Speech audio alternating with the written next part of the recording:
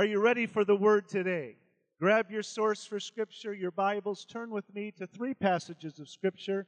We're going to look, first of all, at Hebrews chapter 11, verse 6, Hebrews chapter 6, verse 12, and Ephesians chapter 3, verse 20. Again, those three passages of Scriptures, Hebrews chapter 11, verse 6, chapter 6, verse 12, and Ephesians chapter 3, verse 20. I want to talk to you today about activating your faith. In fact, I was telling Pastor Josh and your leaders yesterday in Branson that I feel like the Lord has given a word to me today to release over this community of faith this morning. I'm praying that God will prepare your hearts for that near the end of the message, just to be able to speak a word of faith over you that will continue what your pastor talked about earlier, a shift in the atmosphere, a change in the spiritual climate. I believe that to see that happen, there has to be an activation of faith. How many realize today that we all have faith? Every one of us has faith. We have natural faith.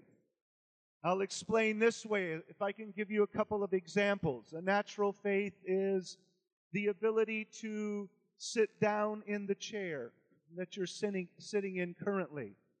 You believed that chair would hold you up, and so you sat down in that chair. That's a natural faith. A natural faith is going to Starbucks or a coffee shop, and you put your order in, and you have a natural faith that what you ordered will come back to you, that it will taste somewhat like you're expecting it to taste. A natural faith is walking out of the sanctuary today to your vehicle, taking the key in your hand, putting it in the ignition switch, turning the ignition switch, and you have a natural faith that your vehicle will start.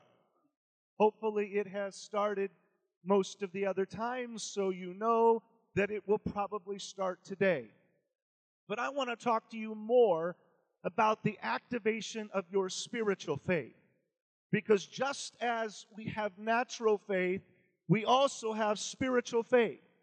And there are some keys, some spiritual keys that allow us to place those specific instruments or tools into the spirit of our lives and ignite our spirits. Those keys will allow us to activate our faith and propel us forward in our trajectory toward God. So it's important this morning that we understand what those activation steps and those activation keys are. Because I don't know about you, but I want to grow in my relationship with Christ. I want to activate those things in my life that will catalyze reformation in me and through me. So we're going to look at three passages. And I think these three scriptures are key to understanding faith. In fact, if you'll grab a hold of them, I believe your spiritual journey will change. Step number one, verse number 1, Hebrews 11 and 6. Let's look at it together. In fact, would you read it with me? It's on the screen in front of you. But without faith, let's say it together, but without faith, it is impossible to please God. For he that comes to God must believe that he is, that's his existence, and that he is a rewarder of those who diligently seek him. That's sovereignty. Right here in this first verse that we're looking at, you're going to see all kinds of activation steps. Activation keys. It's filled with activation. How do we develop our faith? Well, we come to God. We believe in God. We seek God, and we please God. If you want to know how to develop your faith, we see it right here in this verse. We come to God. We believe in God. We seek God. We please God. So if you're taking notes, and I hope that you are, the first step that I want to talk to you about is the idea of elevating your faith.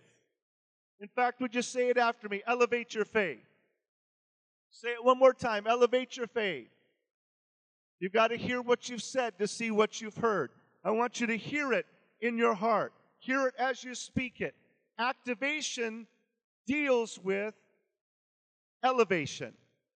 And let me say this to you very quickly, that sometimes the greatest obstacle that you will face in elevating your faith is your faith. Your biggest challenge will be you, will be your faith, whether it's discouragement or expectations have not occurred as you were expecting. Situations of life have come along that have caused you to perhaps become discouraged or disenchanted. Sometimes the greatest obstacle to elevating your faith is your faith. So what do you do when you are a parked car, a spiritual car parked in the driveway of your spiritual life? What do you do when you are stuck in a rut?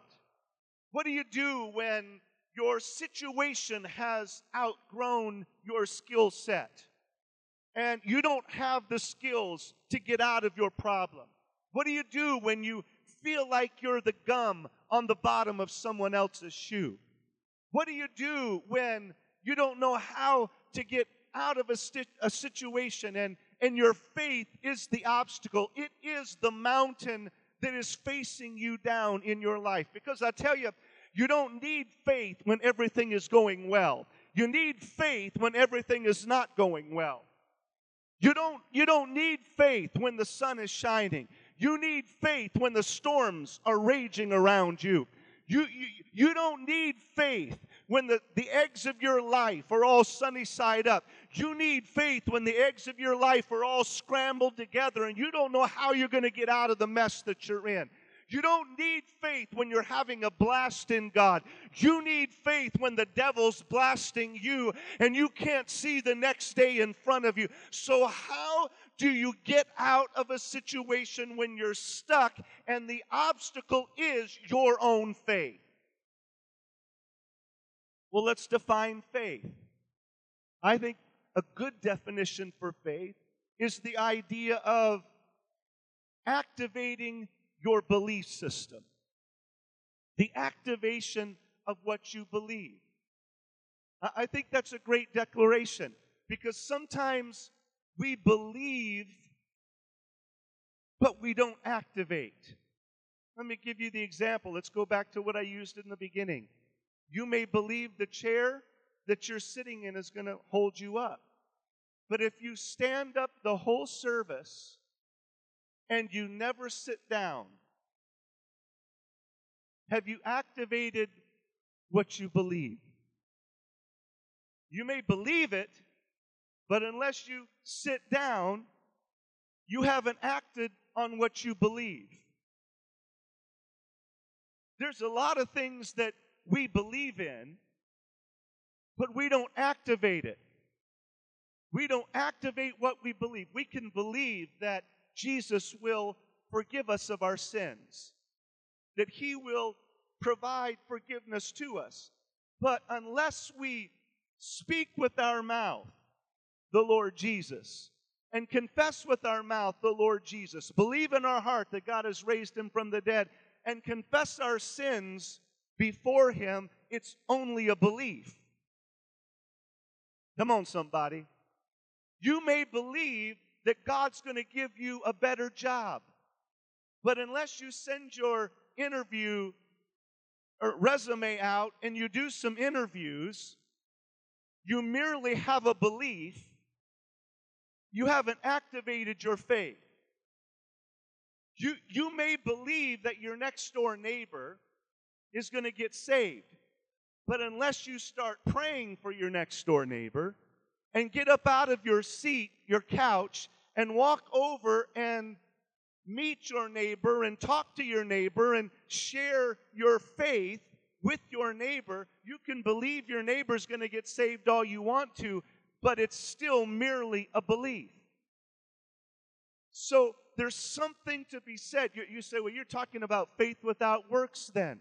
Well, I know that when we come to Jesus Christ, we come by faith alone, that faith, we're not working our way to salvation. But I also will tell you this, the devils believe. So even when you believe God, or believe that Jesus is the Christ, the Son of the living God, you still, the Bible says, have to confess with your mouth your belief in the Lord Jesus Christ. There has to be some kind of activation of what you believe on. I'm not talking about works. I'm talking about an elevation and an activation of your faith. There has to be something that happens that you are elevating your faith in a situation. So I want you to grab a hold of that. Faith is the currency of the kingdom. Faith is activating something that you believe.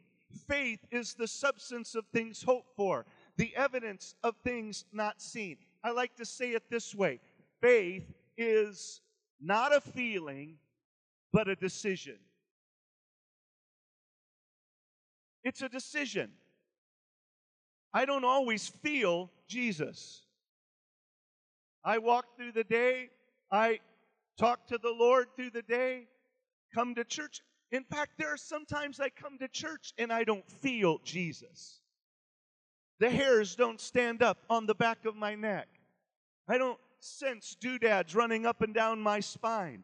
There are times that I come to church and I don't feel Him, but I don't follow Him by what I feel. Hey, I have decided to follow Jesus. No turning back. No turning back. It's a decision that I've made to follow Him. Some people think that transformation comes when your situation changes. I don't think that's necessarily the case. Transformation comes when your decision changes. Your situation is not always going to change, but you can make a decision to follow Jesus, to believe in Jesus, to put your faith in Jesus, to activate Jesus in your life. It's not a feeling, it's a decision. Faith is not a feeling, it's a declaration. I think we declare in faith. Let's go back to the verse I was talking about, Romans chapter 10 and verse 9.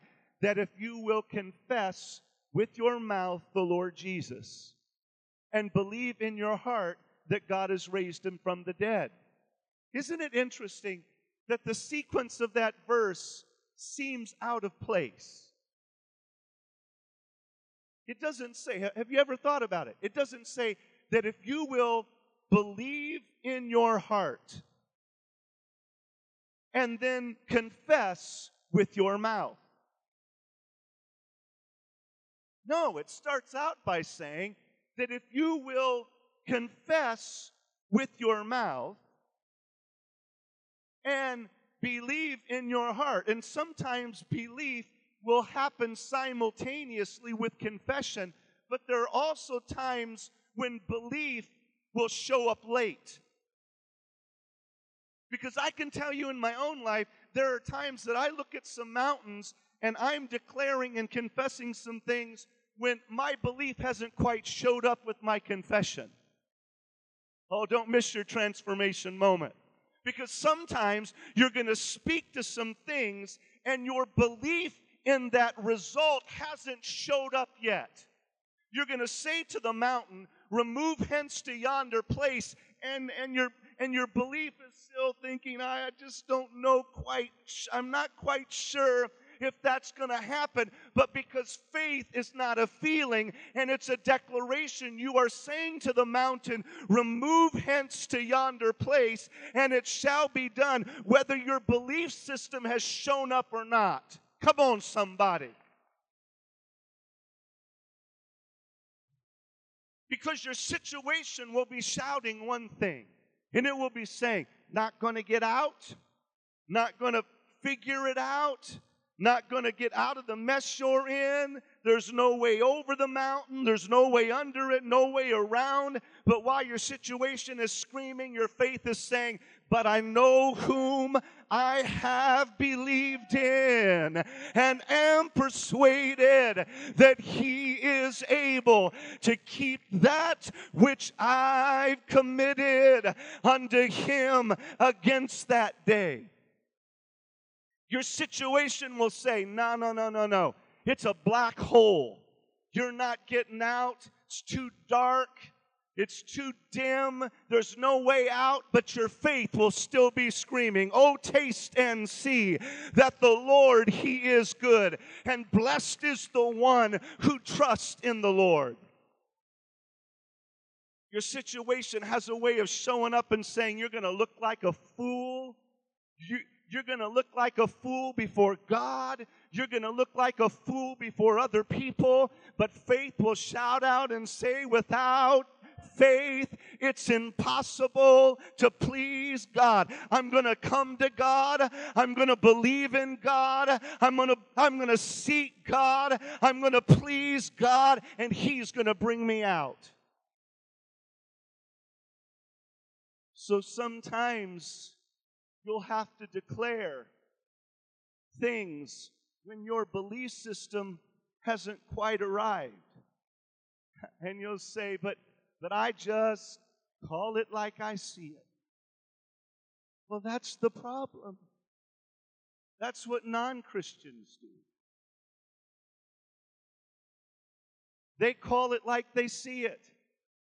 I've already quoted the verse, Hebrews 11:1. Faith is the substance of things hoped for, the evidence of things not seen. I don't need faith if I can see it. I just call it like I see it. Yeah, I don't need faith to call it like I see it. That's not what I need. That's not what faith is about. Faith is calling it like I don't see it. Come on, you're going to miss your transformation moment. There's sometimes you're going to have to speak things and call things that you don't see. What's the difference between people who are exceeding in God and they're experiencing incredible blessing in God? Some people, it's the ones who continue to hold on to what they see compared to the ones who are holding on to what they don't see. I want to fit in the latter category. I want to believe in some things that I don't see. I want the substance of what I don't see. I want the evidence of what I don't see. I know the blessing that God has for my life. You know the blessing that God has for your life. So don't settle for allowing your faith to become the obstacle in your life. Start speaking to things and declaring things because you've made a decision to elevate your faith. Come on, somebody, and give him praise this morning. Hallelujah. Never forget, as we move to the second verse, Hebrews chapter 6, verse 12. The eye-opening experience that God gave to me when he showed me this verse. And it's the second key. But I read this verse, and I want you to go ahead and read it with me. This is the King James Version. That you be not slothful. Come on, say it with me. That you be not slothful, but followers of them who through faith and patience inherit the promises. I'll never forget when God looked at me and said, you're never going to experience the fullness of my promises in your life until you overcome slothfulness. And I'll tell you the truth, David, I got mad at God. I was a little frustrated. And I said, God, I don't understand what you're saying to me. You know that I have given my life to serve you and follow you. Caring for people, loving people, doing my very best to serve you. Writing books, providing resources, coaching churches, doing missions all over the world. And you're saying that I'm lazy and that I'm not going to experience the fullness of your promises unless I overcome my laziness. And then the Lord said something that just took me out. He said, I didn't call you lazy. I called you slothful. So I grabbed the Greek And I looked up the word slothful because I wanted to understand what slothfulness meant. Nothros. Look at the definition up here on the screen. Put that up. Describes something that is monotonous and unexciting. Something that has lost its speed and momentum. Something that is moving with the same velocity.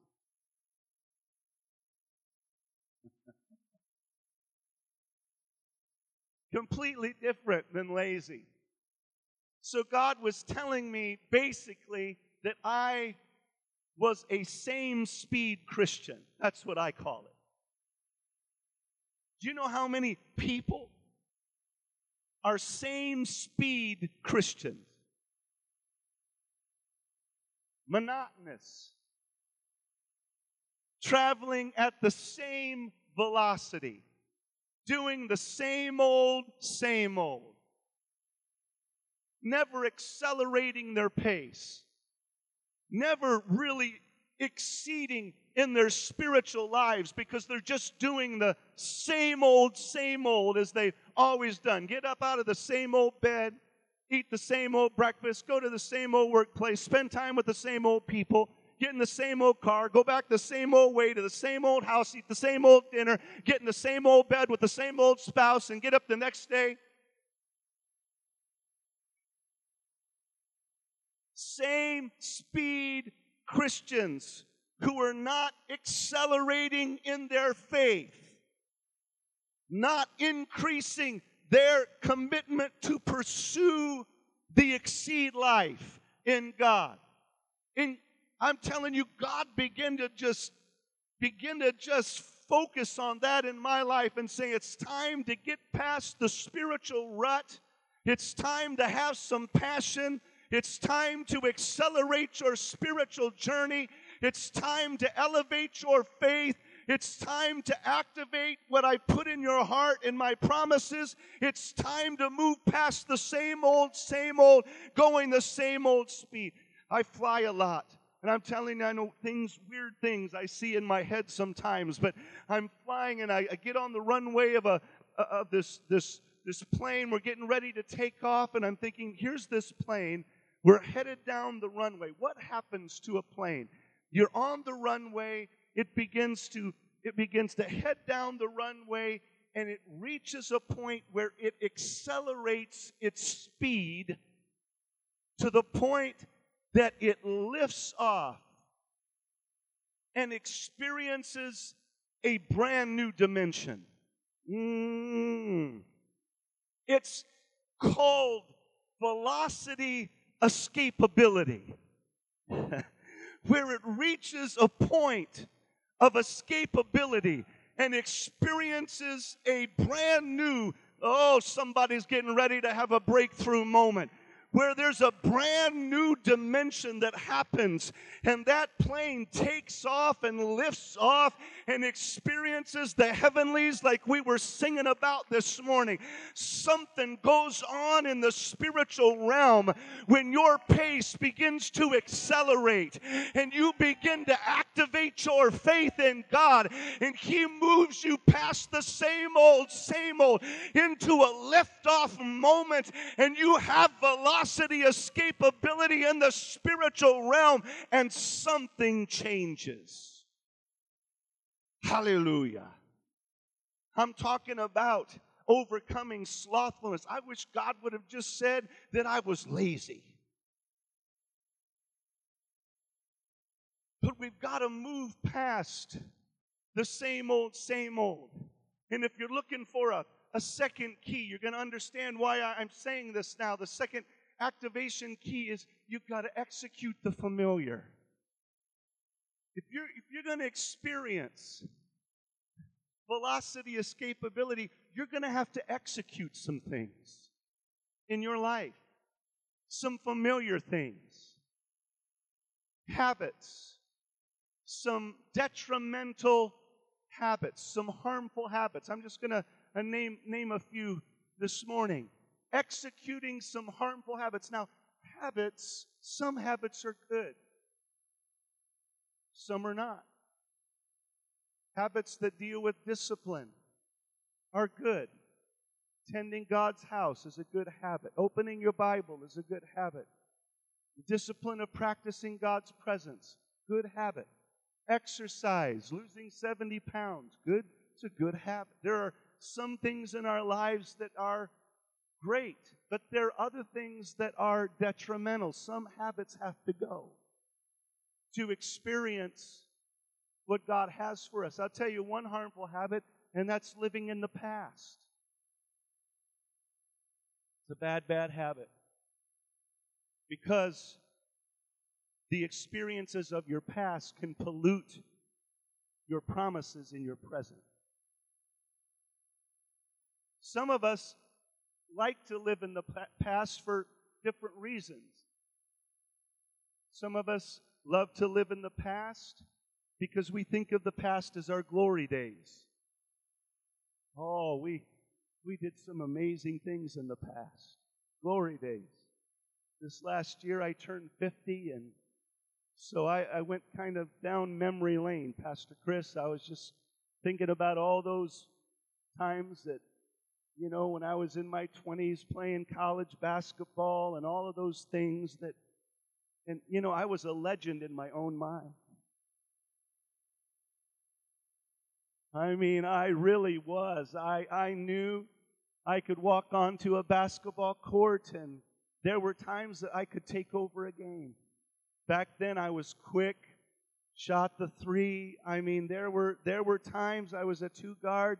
I think back to those times. I think back to my last high school game against our crosstown rival, and, you know, hitting 2 free throws with 4 seconds left in the game and triple overtime, and having my team carry me all over the gym, and the cheerleaders kissing me on the cheek, and all of this.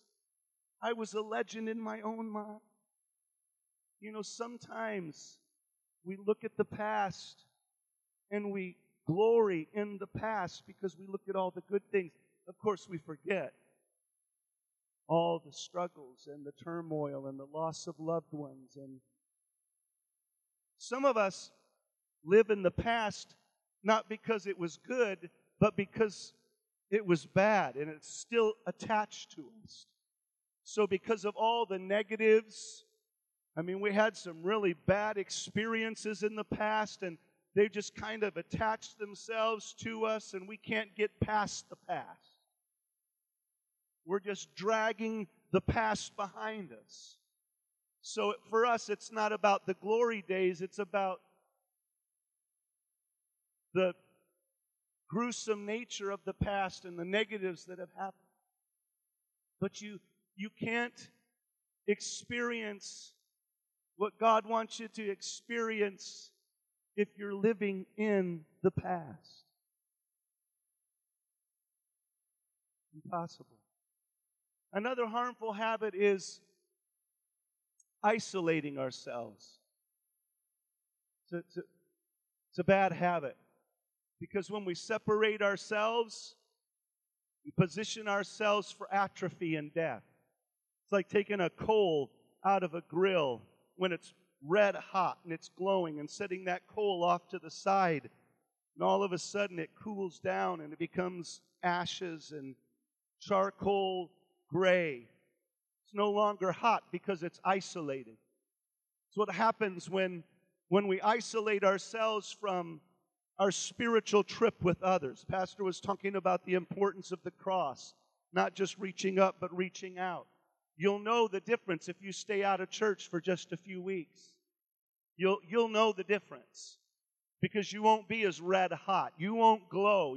If you isolate yourself from God's people and God's presence worshiping together, you'll notice the difference. It's a bad habit. Don't do it. Another bad habit, and I'll just talk to you a little bit about this. This one's a little tough. So hope the air is still in the room when I'm done. But executing familiar, harmful relationships. You know, there are some people who are going to hold you back from liftoff. Now, listen to me. Don't hear what I said. I didn't say execute people. I know there's some of that going on right now. I'm saying execute harmful relationships. Because some people are going to be the box people in your life. And you're going to want to try to get out of the box, and they're going to want to drag you right back down into the box. I call them the boat people. You know, Peter's getting out and walking on the water, and you've got the rest of the boat people who are scared in the boat. They don't want to experience the next dimension that Christ has for them. They don't want to get out of their familiar comfort zone, get out of the boat and walk to Jesus, even if it's in the midst of the storm. So they're comfortable in the boat people. And they'll stop you. They'll try to stop you from experiencing velocity escapability. They will. I call them the yapping dogs sometimes.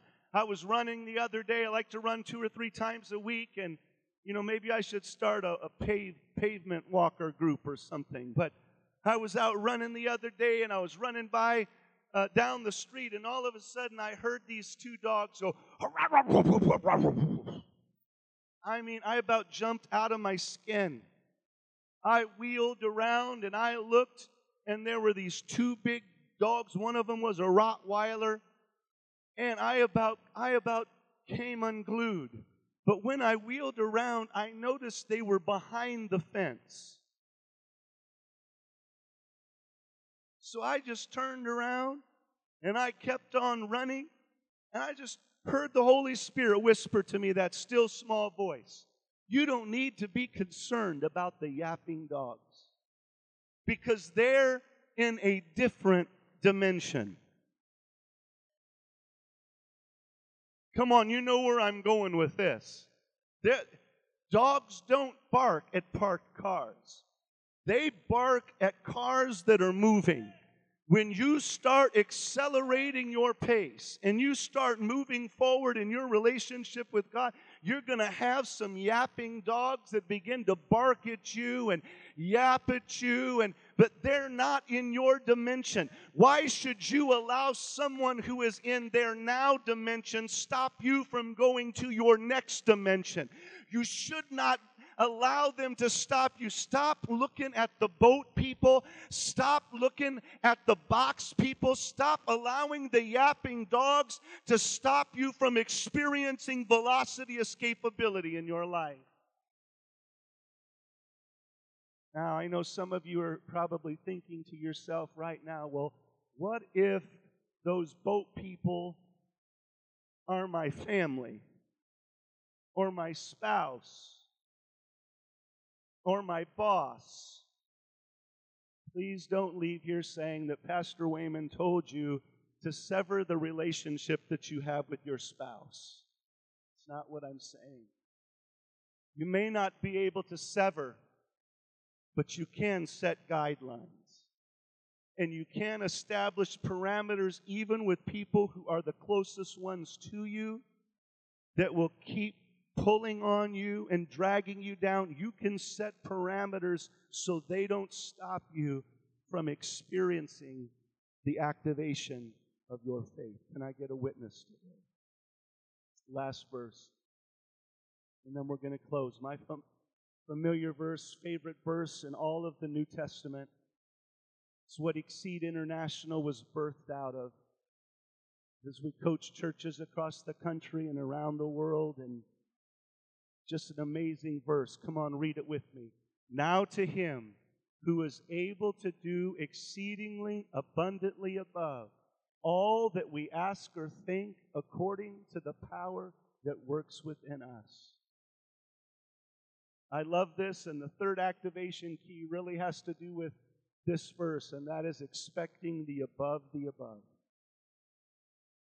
So what do we have? We elevate our faith, we execute the familiar, and now we expect the above, because that's who God is. When we think we have the above, He goes abundantly above. When we think we have the abundantly above, He goes to the exceedingly abundantly above. Just about the time that we feel like we've got God all figured out, He loves to go to the next level. Our basement thoughts or our penthouse thoughts are His basement thoughts. We look at that verse and it says, here's the key. Right now, I just want to speak that. I'm not talking about the next. I'm talking about the now. Present adverb. Right now to Him. Now to Him. Because God's promises in our lives are all about Him. It's about Him getting the glory. It's about God getting the glory. It's about experiencing God in the now. Right now to Him. I love that about my wife, Kimberly. She is a right now person. She lives in the moment. I'm the one who is always concerned about the next. I'm thinking about next week. I'm getting my calendar together for next month. I'm thinking about the bills that need to be paid next month. I'm thinking about everything that's getting ready to happen next time. But my wife, Kimberly, she's just reaching down, picking a flower. Wow, isn't that so beautiful? So wonderful. She just stops and smells the roses, and I'm racing here and there and everywhere. Isn't that just marvelous? The other day, we're driving back from Concord last weekend, actually, when I was preaching in the Bay Area in California, and we saw two rainbows. One coming out of San Francisco and one coming right before the Grapevine as we come into Los Angeles. And she was amazed, as if it was the first time she had ever seen a rainbow in her life. Honey, look, it's a rainbow.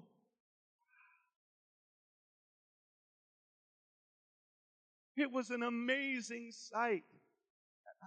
What I'm trying to tell you is I wish some of us were just a little bit more willing to live in the now. Because God has so much for us to experience. If we'll just, so much in His garden, if we'll just stop and smell the spiritual roses and experience what God has for us and love what He's doing right now at Christ Point Church, and love what He's doing right now in our families, and love what He's doing right now in my life, and just now to Him who is able to do. Do you realize that God is able to do? That our everlasting God is able. I mean, that He's absolutely amazing. That He is the Alpha and the Omega, the beginning and the end, and everything in between. That He sits on the earth's circumference, using the earth as a footstool. Do you understand how great our everlasting God is? That He measures the heavens with the span of His hand, and holds the seven seas in the palm of His hand, and set the earth 93 million miles from the sun, and set it spinning on its axis 66,000 miles an hour, and we don't even feel it moving. Do you understand how everlasting and great our God is? That He reached down and picked up some dirt on the ground and breathed life, and it became a living nephesh, a living soul. Our everlasting God in concert with Himself, God the Father in creation, God the Son in redemption, God the Holy Spirit in regeneration, is able to do anything. Now to Him who is able to do exceedingly abundantly above. The above, the above. That's incredible. That He can go beyond our wildest dreams and thoughts, anything that we could ask or imagine. I love those words in the Greek. The word ask, anything we could ask. It's actually a Greek declarative which talks about commanding God, which messes with my theology. Because I don't believe you can command God to do anything. I believe you can request for God to do something. And that in His sovereignty, He chooses whether or not He will respond to that request, because He is sovereign. That's why sometimes people are healed, sometimes they're not. That's why sometimes things happen that we pray for that don't come to pass, because sometimes He says yes, and sometimes He says no, and sometimes He says wait. He's sovereign. So I can't command Him to do anything. But the Bible says anything we would command or think, it's the Greek word which talks about impress or impression. Any impression that we could even think up in our mind, anything that, any imagination, any impression, anything that would impress us would make God laugh, doesn't even impress Him whatsoever. He can do exceedingly abundantly above if we could demand Him. If we could think up something that would be totally unimaginable and infinite, He can still do exceedingly abundantly above it. Here's the important part. It's according to His power. I know the version says the power, but we know whose power it is. His power that works in us. Do you know how that takes the pressure off when it comes to activating our faith? It takes all the pressure off. I like to say it this way: when it's according to His power, I don't have to manufacture success. And I can tell you, I am a high energizer bunny, high capacity, get it done leader. In my leadership book, if there's a will, there's a way. So I can tell you that's the kind of leader I am. But when I understand it's according to His power, I don't have to do it. It's simply His power working in me. I love that. I used to preach, God said it, I believe it, and that settles it. I used to preach that. I stopped preaching it because I realized it was false. I realized it really wasn't true. It wasn't biblical. God said it, I believe it, that settles it. It's not true, because I don't have to believe it or not. Whether I believe it or not doesn't make it true. God said it, that settles it. I'm not the tipping point here. I'm not the one who makes it true. I'm not the one who manufactures it. If God said it, that settles it. I don't know about you, but I've come to the point where I just don't believe what God is doing. I believe what God is saying.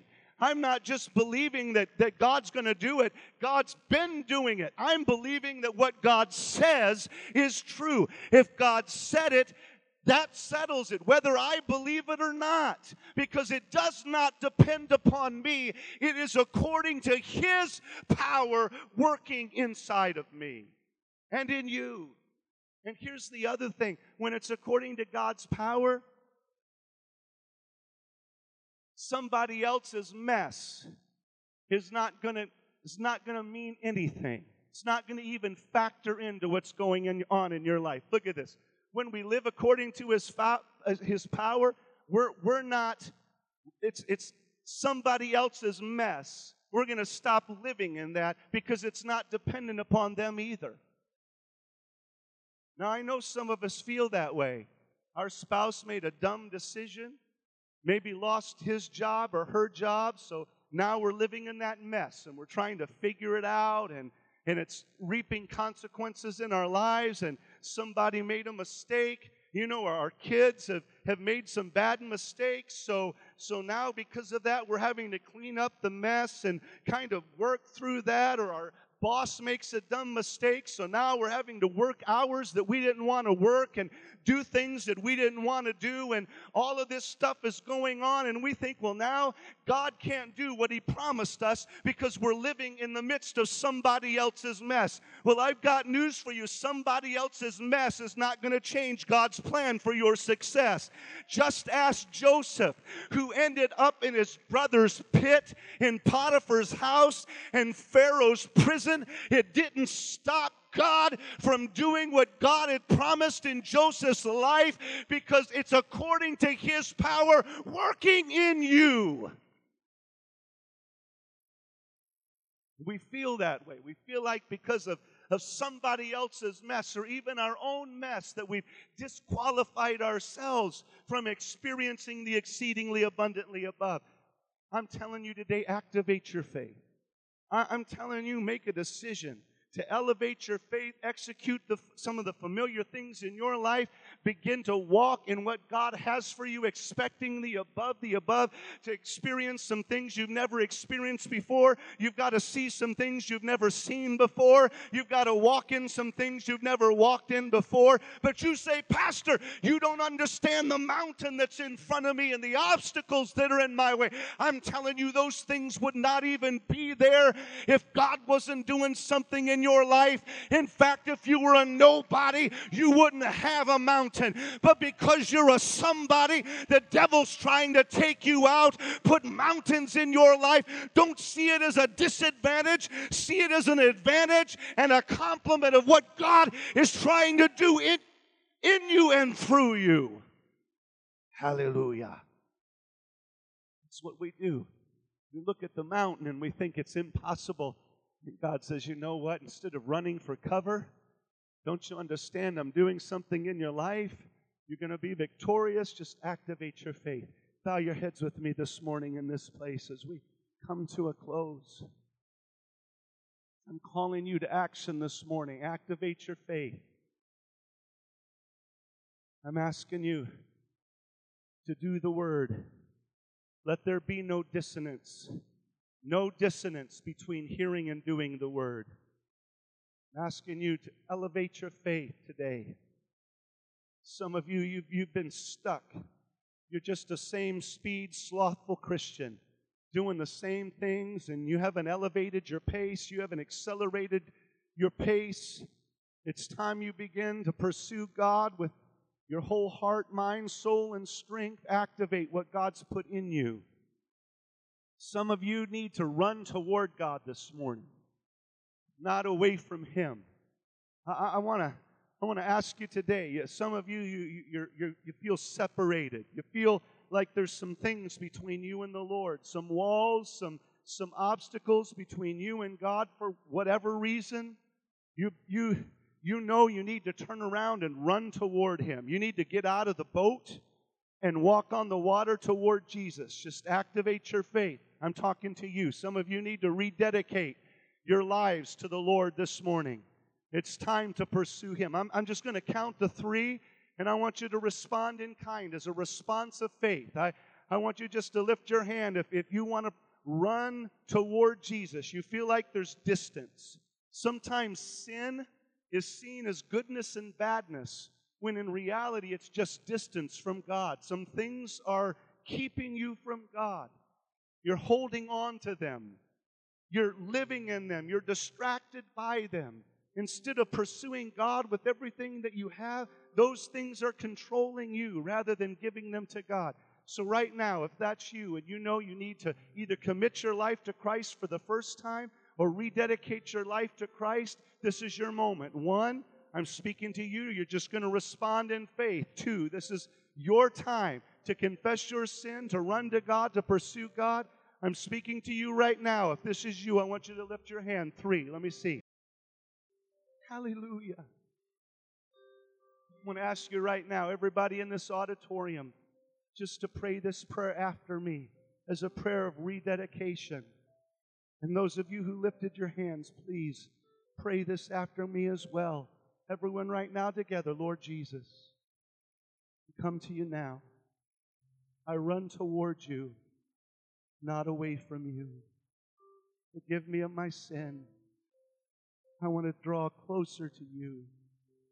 I want to follow you all the days of my life. Help me to activate my faith in Jesus' name. Can we give God praise this morning? And just bless Him.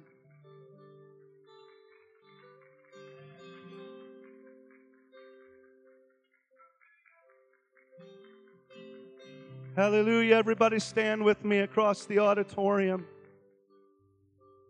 Pastor, just going to release this word over the church and you as a representative. Just sense the Lord speaking. In fact, even before I came this weekend, before I flew in on Saturday, these words were just in my heart, in my spirit. God was saying, speak, release a word over Christ Point Church. And I just release it over the church today. That something is shifting in the spiritual atmosphere. Some have thought this is the end of what God had. That just moving to this campus and what's going on right now is the end, but I sense the Lord saying that it's just the beginning. That you haven't even shot out of the starting blocks yet. You haven't accelerated your pace. You're getting ready to experience what it means to run, to experience velocity, escapability, the wind of the Spirit. Some will not experience the glory of the latter house because they're stuck in the glory of the former. But the Spirit of the Lord would say, don't listen to the yapping dogs. Don't listen to the ones who are saying, I remember when. Because those who are stuck saying, I remember when, will not experience what God has for the now. You execute the familiar things, and you will experience the future, says the Lord. You run, and you will not grow weary. Allow me to move you from the glory of the former house. The glory of the former house is releasing you into the glory of the latter house. Activate your faith and watch what I do in your midst, says the Lord. Can we give the Lord praise today?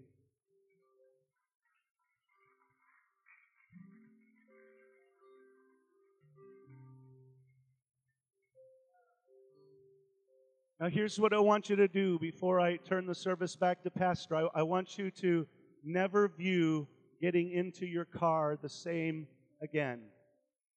When you leave today and you walk out and you get in your vehicle, car, your truck, your SUV, and you stick the key into the ignition switch, and you turn on your car, and the engine lights up, begins to roar. I want you not only to activate your physical faith, I want you to activate your spiritual faith. And I want you to declare with your mouth, Lord, I'm igniting my spirit in Jesus' name. I'm declaring, whatever it is for you, I'm declaring that my family will be saved in Jesus' name. That they're going to come back to you in 2017. I'm declaring, Lord God, that you're going to heal my body in Jesus' name. I'm declaring that you're going to heal my spouse and my kids in Jesus' name. God, it's not a feeling. I'm simply igniting my spirit. I'm activating my faith. I'm believing you, God, that 2017 is going to be a year of liftoff, velocity, escapability in my life. Ha! Hey! Hallelujah! I'm believing you, God, what you're going to do at Christ Point Church in 2017. That we're going to see something miraculous, that people are going to come from the north, south, and east, and the west just to be saved and healed and delivered in the name of... I want you, when you get in your car, not talking about just today, you get up and go to work in the morning throughout, I don't want you to get in your car and see it the same way again. Activate your spiritual faith and see what God begins to do in the fulfillment of His promises in your life. Father, in Jesus' name, I thank you for this divine exceed moment here at Christ Point. I thank you for your people, that they are receptive and they are hungry. I thank you that your word will go forth and bring forth fruit worthy of repentance and worthy of harvest. I pray these things today in faith believing and in faith receiving. And everyone who agrees says amen.